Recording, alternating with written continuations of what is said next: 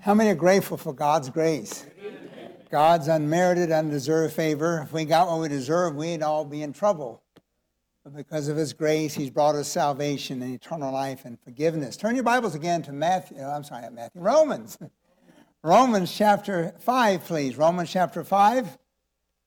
Our theme for the new year, taken from 2 Peter 3:18, is but grow in grace and the knowledge of the Lord and Savior, Jesus Christ. And today and the next several weeks, I'm going to do a series of messages on grace. And today I'd like to talk about God's marvelous grace. God's marvelous grace. I'm going to begin with, we're going to look at called appreciating God's grace. Paul helps us, people, appreciate God's grace through contrasting truths. He presents several things that contrast each other and to present the grace of God. He talks about God's abundant grace and God's abounding grace in this passage. But let's begin talking about appreciating God's grace. Notice, first of all, we have a contrast between death and life. Between death and life in verse 17. Helps us appreciate God's grace. We understand these contrasts between each other. In verse 17, for if by one man's offense death reigned by one. Now, who's the one man's offense that brought death? Of course, it was Adam. It goes on to say, much more they which receive the abundance of grace. There's that word, abundance of grace. And the gift of righteousness shall reign in life by one, Jesus Christ. So death reigns by the offense of one, by Adam. Back up, if you would, please, in chapter 5. Look in verse 12, please. Chapter 5, verse 12, talking about sin and death, where it originated. In verse 12, it says, wherefore, as by one man, that one man again is Adam, sin entered into the world, and death by sin. So death passed upon all men, for all have what? Each and every one of us, according to the Bible, are sinners. We're sinners one of three ways, all three ways. First of all, by birth. David said, in sin did my mother conceive me, and Nick was I shapen. We're all born sinners. Many years ago, a lady, after the service, I mentioned this phrase, we're all born sinners. She was a brand new mother, has a child 8 weeks old in the nursery, her first child. And she, after the service, came to me, Pastor, I appreciate your message, but how dare you tell me my baby boy is a sinner? And I thought to myself, give him time. You'll find out very quickly that little boy's a sinner. We're all sinners by birth, but also we're sinners by nature. We're born with a bent on doing wrong. Paul said, I know that is in me, that is in my flesh, dwelleth how much good? No good. We're all born with sin. In sin, we're born with a sinful nature, and we're also sinners by choice. If we're honest, we all have to agree that sometime in life we've chose to do wrong. We chose to sin. The Bible said, for the transgression of the law is sin. We've transgressed God's laws. We've sinned. We're sinners by birth. And therefore, with sin come death. Death reigns by the offense of one. But it goes on to say, and life reigns by the abundance of grace and the gift of righteousness of one. Who's that one? Jesus Christ.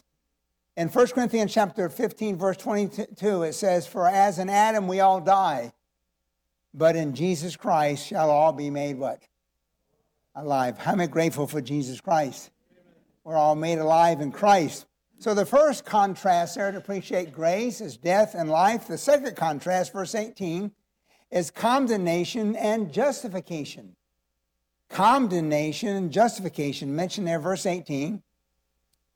It says, therefore, as by the offense of one, again Adam, came upon all men to condemnation, even so by the righteousness of one, the free gift came upon all men unto justification and life.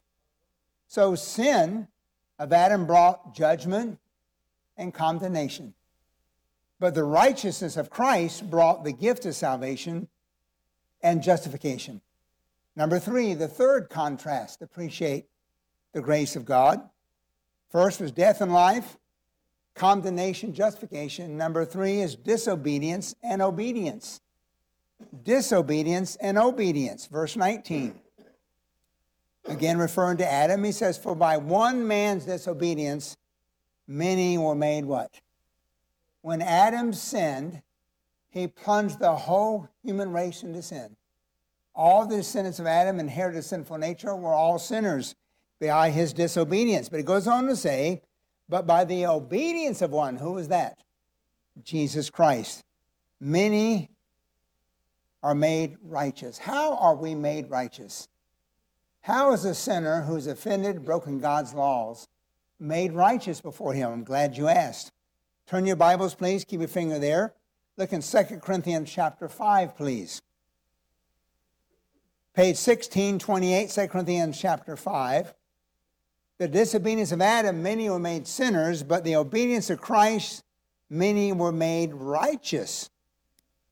2 Corinthians chapter 5, verse 21. You're going to see that phrase again, made righteous. The vilest sinner who puts his faith, his dependence, his trust in Christ for salvation is made righteous in the eyes of God. He's justified, declared righteous. 2 Corinthians chapter 5, verse 21. You're going to see two personal pronouns. One refers to God the Father. The other refers to God the Son. But it says in verse 21, for he, the Father, hath made him, the Son, to be what? Sin for us. Look up here, please. When did God make his Son to be sin for us? On the cross. Peter said he bore our sin, his own body, on the tree. When he hung on the cross, there bearing our sin and shame, God the Father made him to be sin for us. Who knew no sin? Look up here, please. The illustration I want to share with you. Let this hand represent everyone here, and let this piece of paper, all the writing, represent our sin. We're all sinners, are we not? We all inherit our sin nature from Adam. We all sin by choice, by nature, and by birth. But Jesus Christ is righteous. He knew no sin. On the cross, God the Father took our sin and made him to be sin for us. And when we trust him as our Savior, we are made the righteousness of God in him. We are declared righteous. Romans 4:5 says that by faith we're declared righteous. And when you put your faith in Christ as Savior, God sees you as though if you never sinned and makes you righteous in his eyes. That's what grace does for us. It talks about God's abundant grace. Now look at God's abounding grace. Look in verse 20, please, of Romans. Back to Romans chapter 5. Here we have another contrast, a contrast of law and grace. And here is one of my favorite verses in the Bible I love so much. Romans 5:20. Moreover, the law entered that the offense might what? Paul said, I would not have known sin apart from the law. You want to find out if you're a sinner, go read the law of God. And you'll see very quickly that you have broken his laws, that you're a sinner, for the transgression of the law is sin. We all have sinned. But it goes on to say, more of the law entered that the offense might abound. But read on, but where sin abounded, hallelujah, grace did much more abound. God's law was given that man's offense might abound, but where sin abounded, God's grace did much more abound. Notice there's two words abound here. It says, by the law, offense might abound. The word abound there means exist in abundance. But it says when sin abounded, grace did much more abound. That means abound beyond measure. Superabound, overflow. You know what that means? We sang in a song, God's grace is greater than all our sin. Some time ago, I was witness to a man. The whole time I was witness to him, his head was down, wouldn't even look at me. He was listening. He said, Pastor, I understand that I indeed want to go to heaven. I want to be forgiven, but Pastor, you don't know what I've done. God can't save me. My life is full of sin. And I took him to this verse here. I said, you say your sins abounded? Oh, much, Pastor. Read on. Where sin abounded, God's grace, what? Did much more abound. You may be here today and you think you've sinned too greatly. God cannot save you. My friend, your sin may be great, but God's grace is greater. And it gives us an example of that. Go with me, if you will, please, to 1 Timothy chapter 1. Here I have an example of God's abundant or abounding grace. Page 1668. Keep your finger in Romans, coming back to that. Here's a man. He used his own life as an example of being a sinner and how God saved him. His name was Paul, the Apostle Paul. 1 Timothy chapter 1, verse 12. Look for the term abundant grace here. 1 Timothy chapter 1, verse 12. Here Paul speaks of himself. Again, page 1668 for those using a church Bible, the example of God's abundant grace. Paul said, I thank Christ Jesus our Lord, who hath enabled me, for that he counted me faithful, putting me into the what? Ministry. But notice verse 13, he speaks of his past life, who was before a blasphemer, a persecutor, and injurious, which means before he was saved, you know what Paul did? Quoting scripture, he made havoc of the church. He slaughtered Christians. He went from house to house, arresting them, taking them to prison, putting them to death. That's what Paul did. I asked that man who felt he was too great a sinner that God could save him, I said, have you ever killed Christians? Have you ever slaughtered God's people? Paul did. And yet Paul goes on to say, who was before a blasphemer, look down in verse 14. He said, and the grace of our Lord was what? Exceeding abundant, with faith and love, which is in Christ Jesus. Verse 15, this is a faithful saying, and worthy of all acceptation, that Christ Jesus came in the world to save sinners, of whom I am what? My friend, you may be an extremely terrible sinner, which we all are. My friend, Paul was worse. Paul said, I'm the chief of sinners. I'm the worst of all of them. And he said God's grace and his salvation was exceedingly abundant. In fact, look in verse 16. Howbeit for this cause I obtained mercy, that in me first Jesus Christ might show forth all long suffering for a what? Pattern to them which should hereafter believe on him to everlasting life. Paul said, if God can save me, he can save anybody. That my salvation is a pattern that God can save the worst of sinners. This is the faithful saying, worthy of all acceptation. Jesus came in the world to save sinners. And Paul said, I'm the worst of all of them. In my life, God's grace was abundant. And to the extent he saved me as an example, that if he can save me, he can save anybody. What an example of God's abundant grace. I don't know about you, I appreciate God's grace, don't you? His abundant grace, abounding grace. Number two, now from appreciating God's grace, talk about misunderstanding God's grace. Go back to Romans, please. Back to Romans. This time in chapter 6. Romans chapter 6. When you find that, look very please. Let me explain to you something about the Bible. The Bible originally was not written in chapters and verses. It was a letter. This is a letter written by Paul. And chapter 6, verse 1 carries on what chapter 5 was saying. And notice what he said here. He begins with distorted reasoning. He begins with distorted reasoning, talking about misunderstanding God's grace. Verse 1 of chapter 6. What shall we say then? Shall we continue in sin that grace may what? Abound. In other words, some may reason that since grace increases all the more, when sin abounds, then believers ought to sin more, they might experience more grace. That's a distorted reasoning. Sin abounds, God's grace does more abound. So if I want more grace, I need to increase my sin. That's distorted thinking. And it says such reasoning should be rejected, what Paul says. He goes on to say, Paul's response, verse 2, he says, God what? Forbid. The word forbid expresses absolute denial. Paul's saying it's unthinkable and out of the question. In no way is the abundance of God's grace designed to encourage sin. In no way is the abundance of God's grace designed to encourage sin.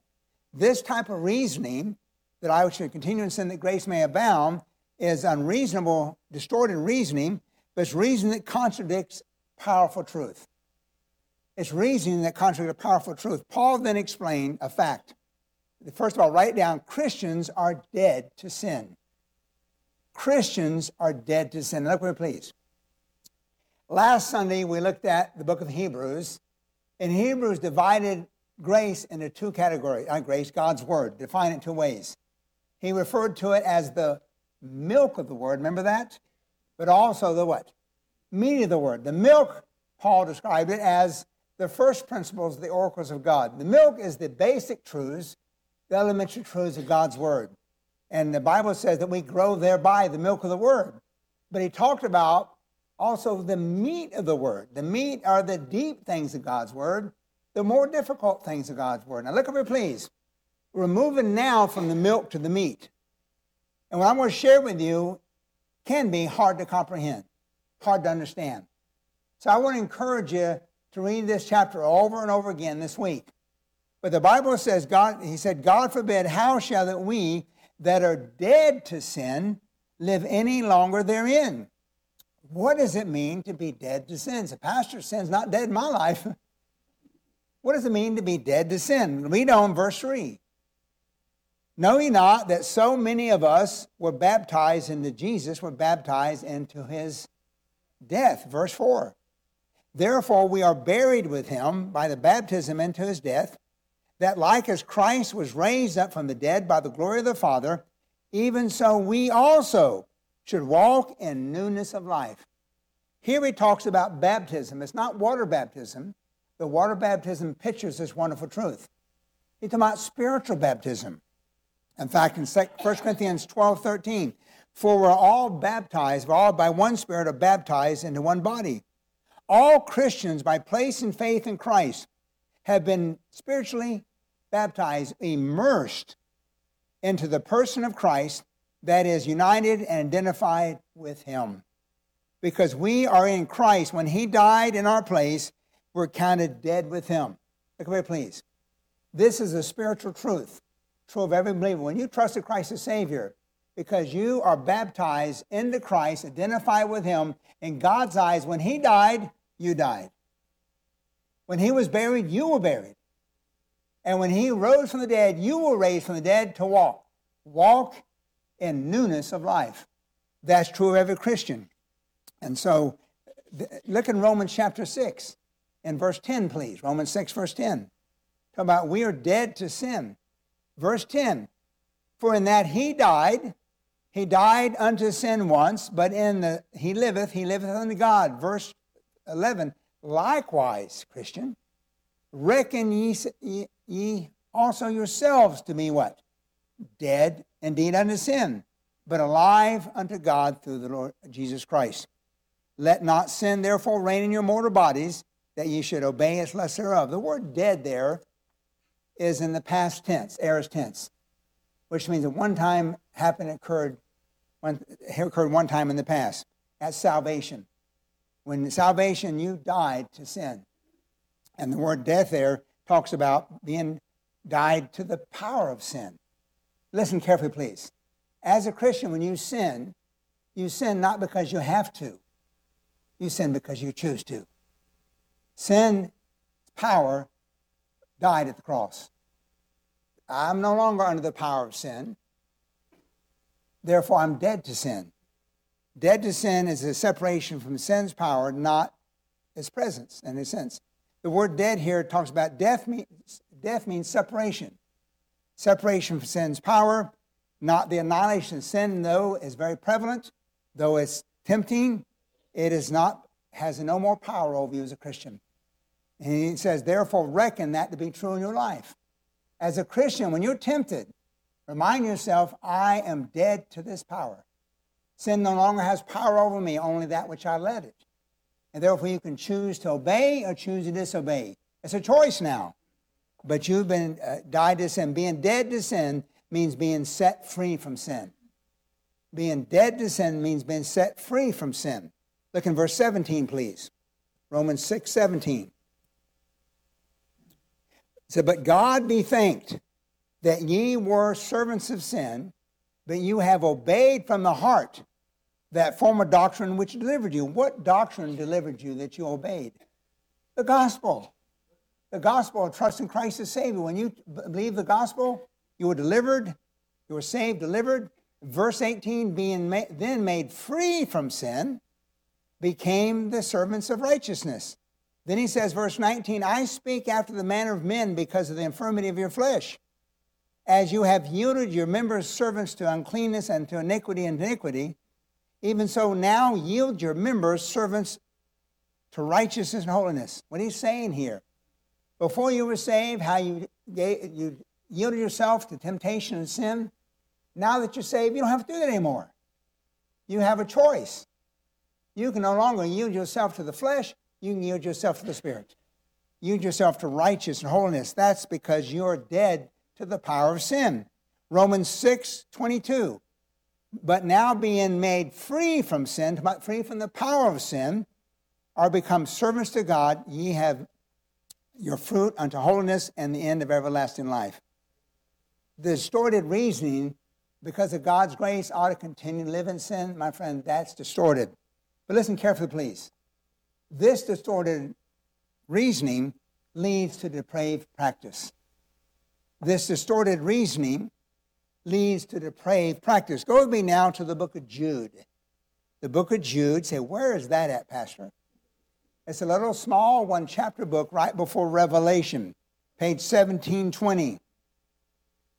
This is thinking, why should I go ahead and sin that grace may abound? That distorted reasoning leads to depraved practice.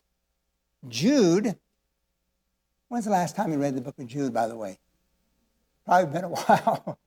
Little small book with great, powerful truths. Jude, again, one chapter, verse 4. Look what it says. This distorted reasoning, Paul rejected, can lead to depraved practice. Look in Jude 1, verse 4. He says, for there are certain men crept in unawares, who were before of old ordained to this condemnation, ungodly men, read on, turning the grace of our God into what? Lasciviousness. In other words, he's saying that there are certain men that come in secretly. They don't announce they're coming. They do it stealthily, unaware.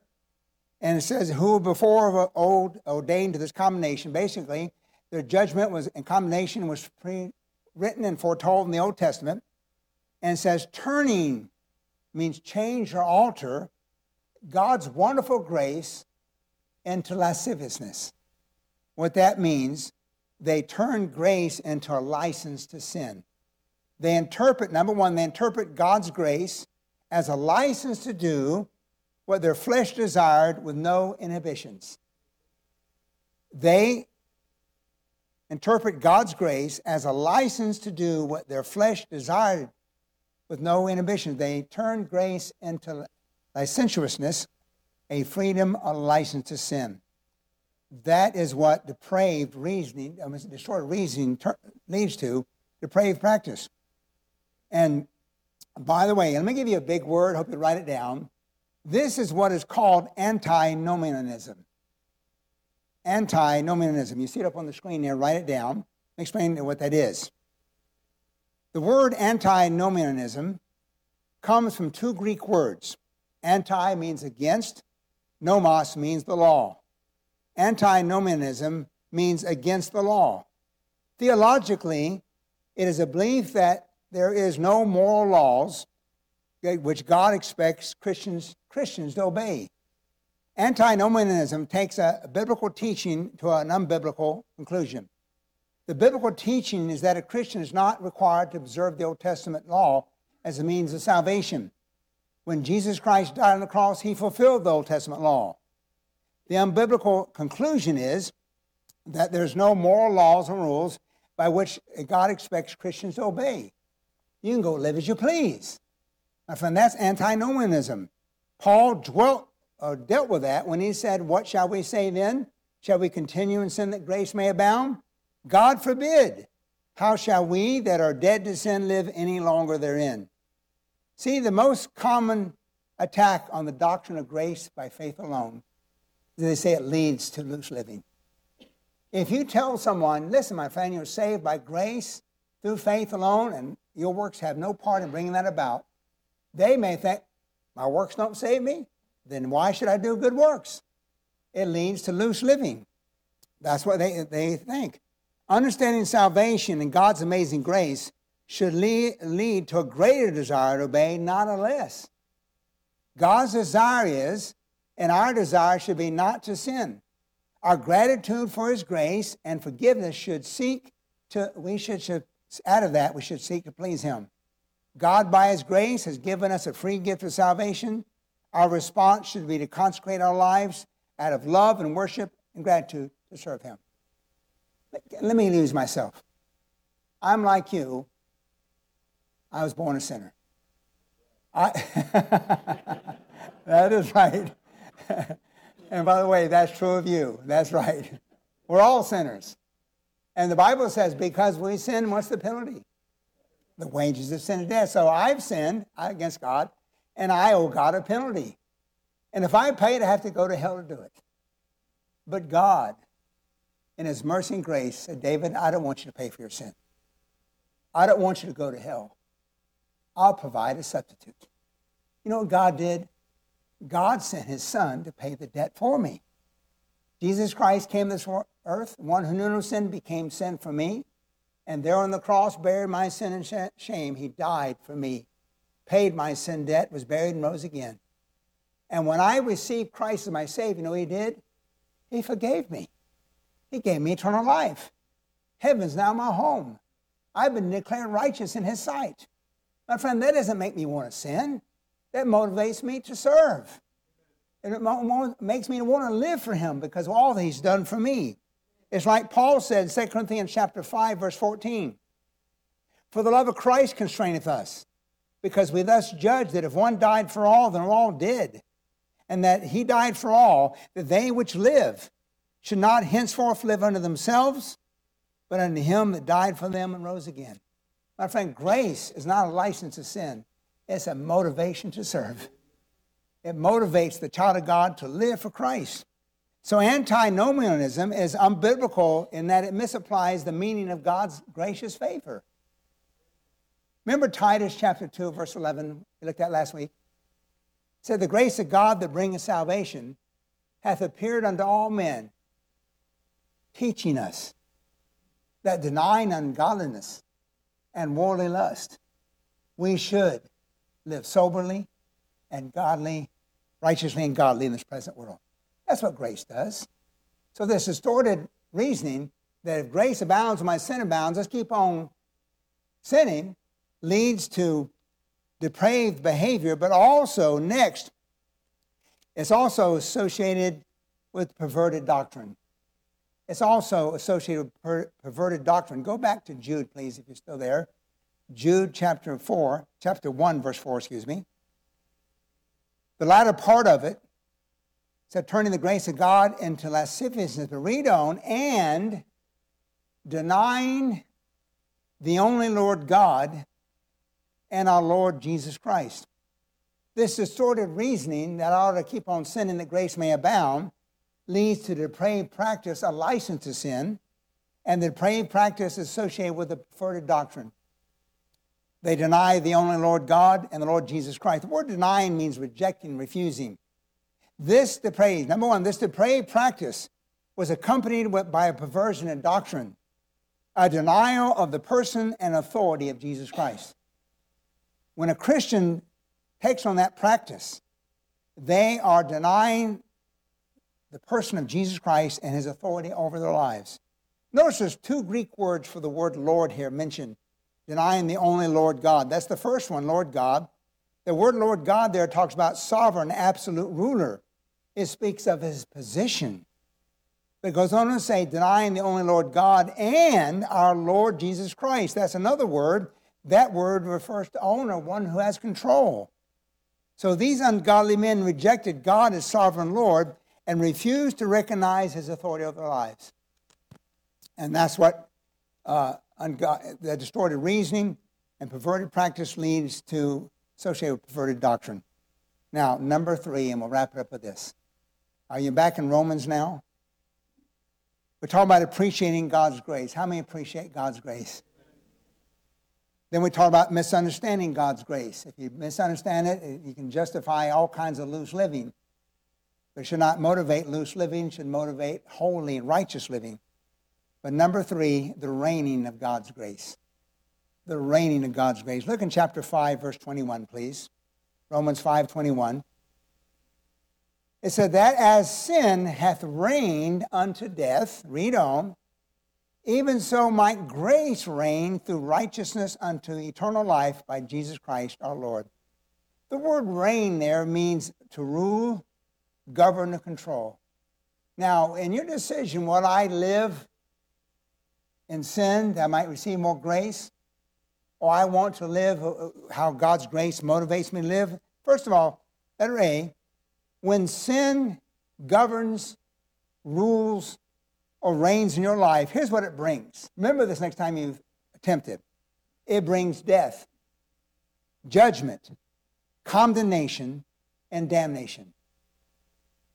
When sin reigns or governs or rules, and according to our scripture, it brings death, it brings judgment, condemnation, and damnation. Why should you choose to sin? But when grace reigns, letter B, when grace reigns or rules or governs your life, it brings life, righteousness, salvation, justification, redemption, and forgiveness. Give you a few moments to write that down. When grace reigns, when grace governs or rules our life, it brings life, righteousness, salvation, justification, and we'll show you in next, redemption and forgiveness. Even as a believer, when you sin, you'll never be condemned for that sin. But God does chastise us. And according to James, when sin is finished, it brings forth death. The worst case of God's chastisement is he takes a Christian home early, physical death. So when you're tempted to sin, think about that. If sin as a believer controls my life, it will bring death and judgment of God upon me. But if grace rules and reigns, it brings life, righteousness, salvation, and justification, redemption, and forgiveness. Which one do you want? To me, that's a no-brainer, is it not? I want God's grace. We're going to close with one verse. We're talking about the latter part. When grace reigns, it brings redemption and forgiveness. Look at this verse. I believe it's on the screen. Ephesians 1:7. Look what it says. In whom, talking about in Christ, we have redemption through his blood, the forgiveness of sins according to the what? The riches of his grace. Look over here, please, as we close. This morning, I'm trying to help us to grow in grace and knowledge of the Lord Jesus Christ. We can grow in grace by appreciating grace, what it did for us. We can grow in grace by not misunderstanding God's grace as a way to lead to loose living. But we can grow in grace by allowing it to reign in our lives and bring forth life and righteousness and his blessings. But look here, please. I have an illustration I want to share with you that when I first understood it, helped me understand God's grace for me. Let this hand represent everyone here today, and I want to let this piece of paper again represent our sin, in which our lives, we all have sinned.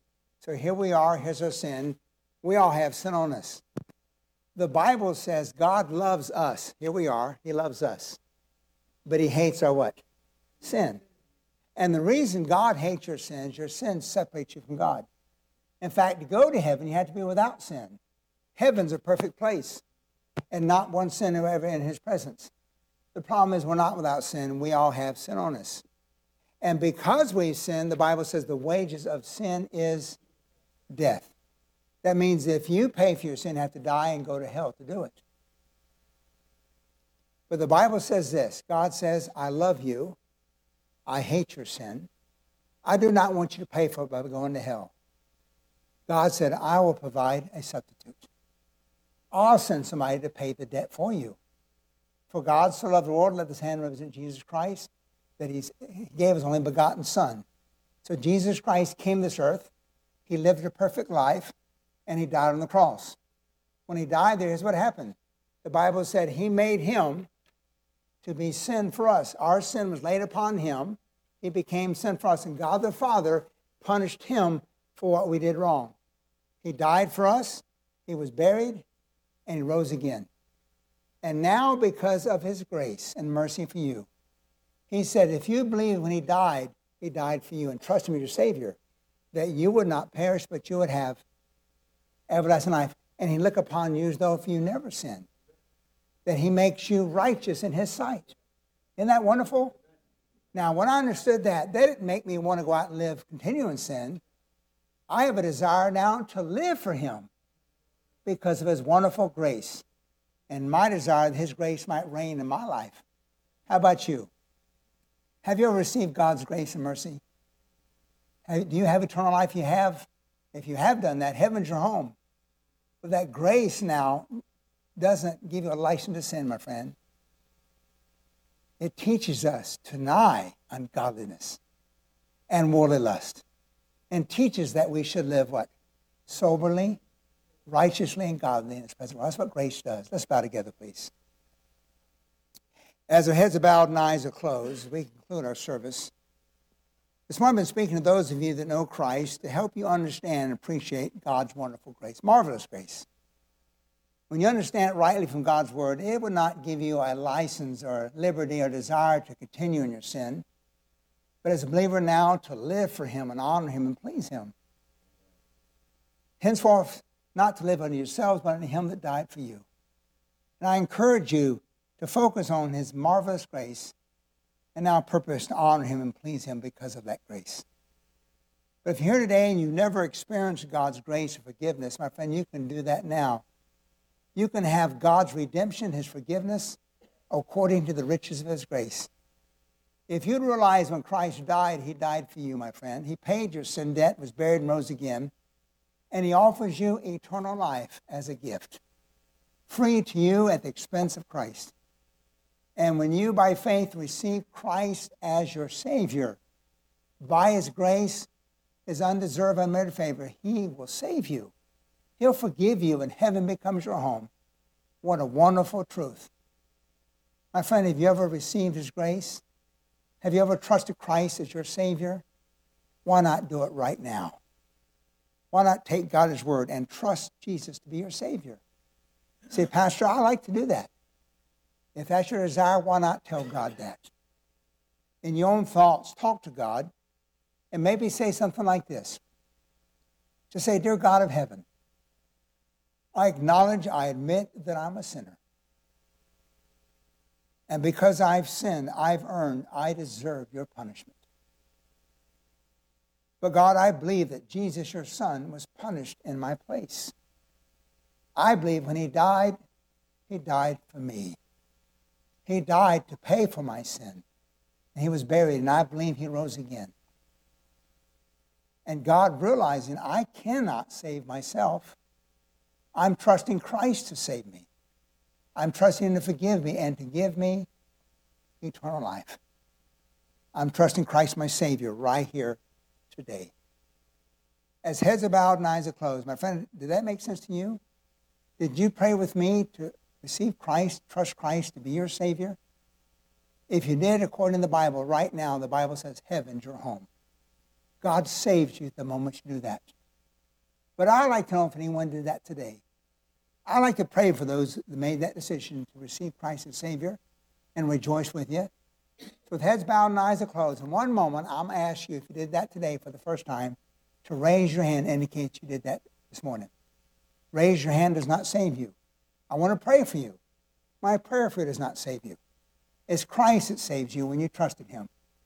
But if you did that today, as heads are bowed and eyes are closed, and that made sense to you, and you prayed with me to receive Christ as Savior, would you just indicate that, but raise your hand so I can pray for you? Inward all. Pastor, here's my hand. I trusted Christ. Would you pray for me this morning? I understood that. I trusted Christ to be my Savior. Would you include me in your closing prayer? Inward all this morning. Father in heaven, I hope that means each one here has made that decision. And Father, when we rightly understand the wonderful grace, the marvelous grace of God, may that lead us, motivate us to serve you, to honor you, to please you with our lives. Not to live unto ourselves, but unto Him that died for us and rose again. To help us to live righteously and godly in this present world. Father, that's your desire, and foremost, that should be our desire if we understand God's wonderful grace. In His name we pray. Amen.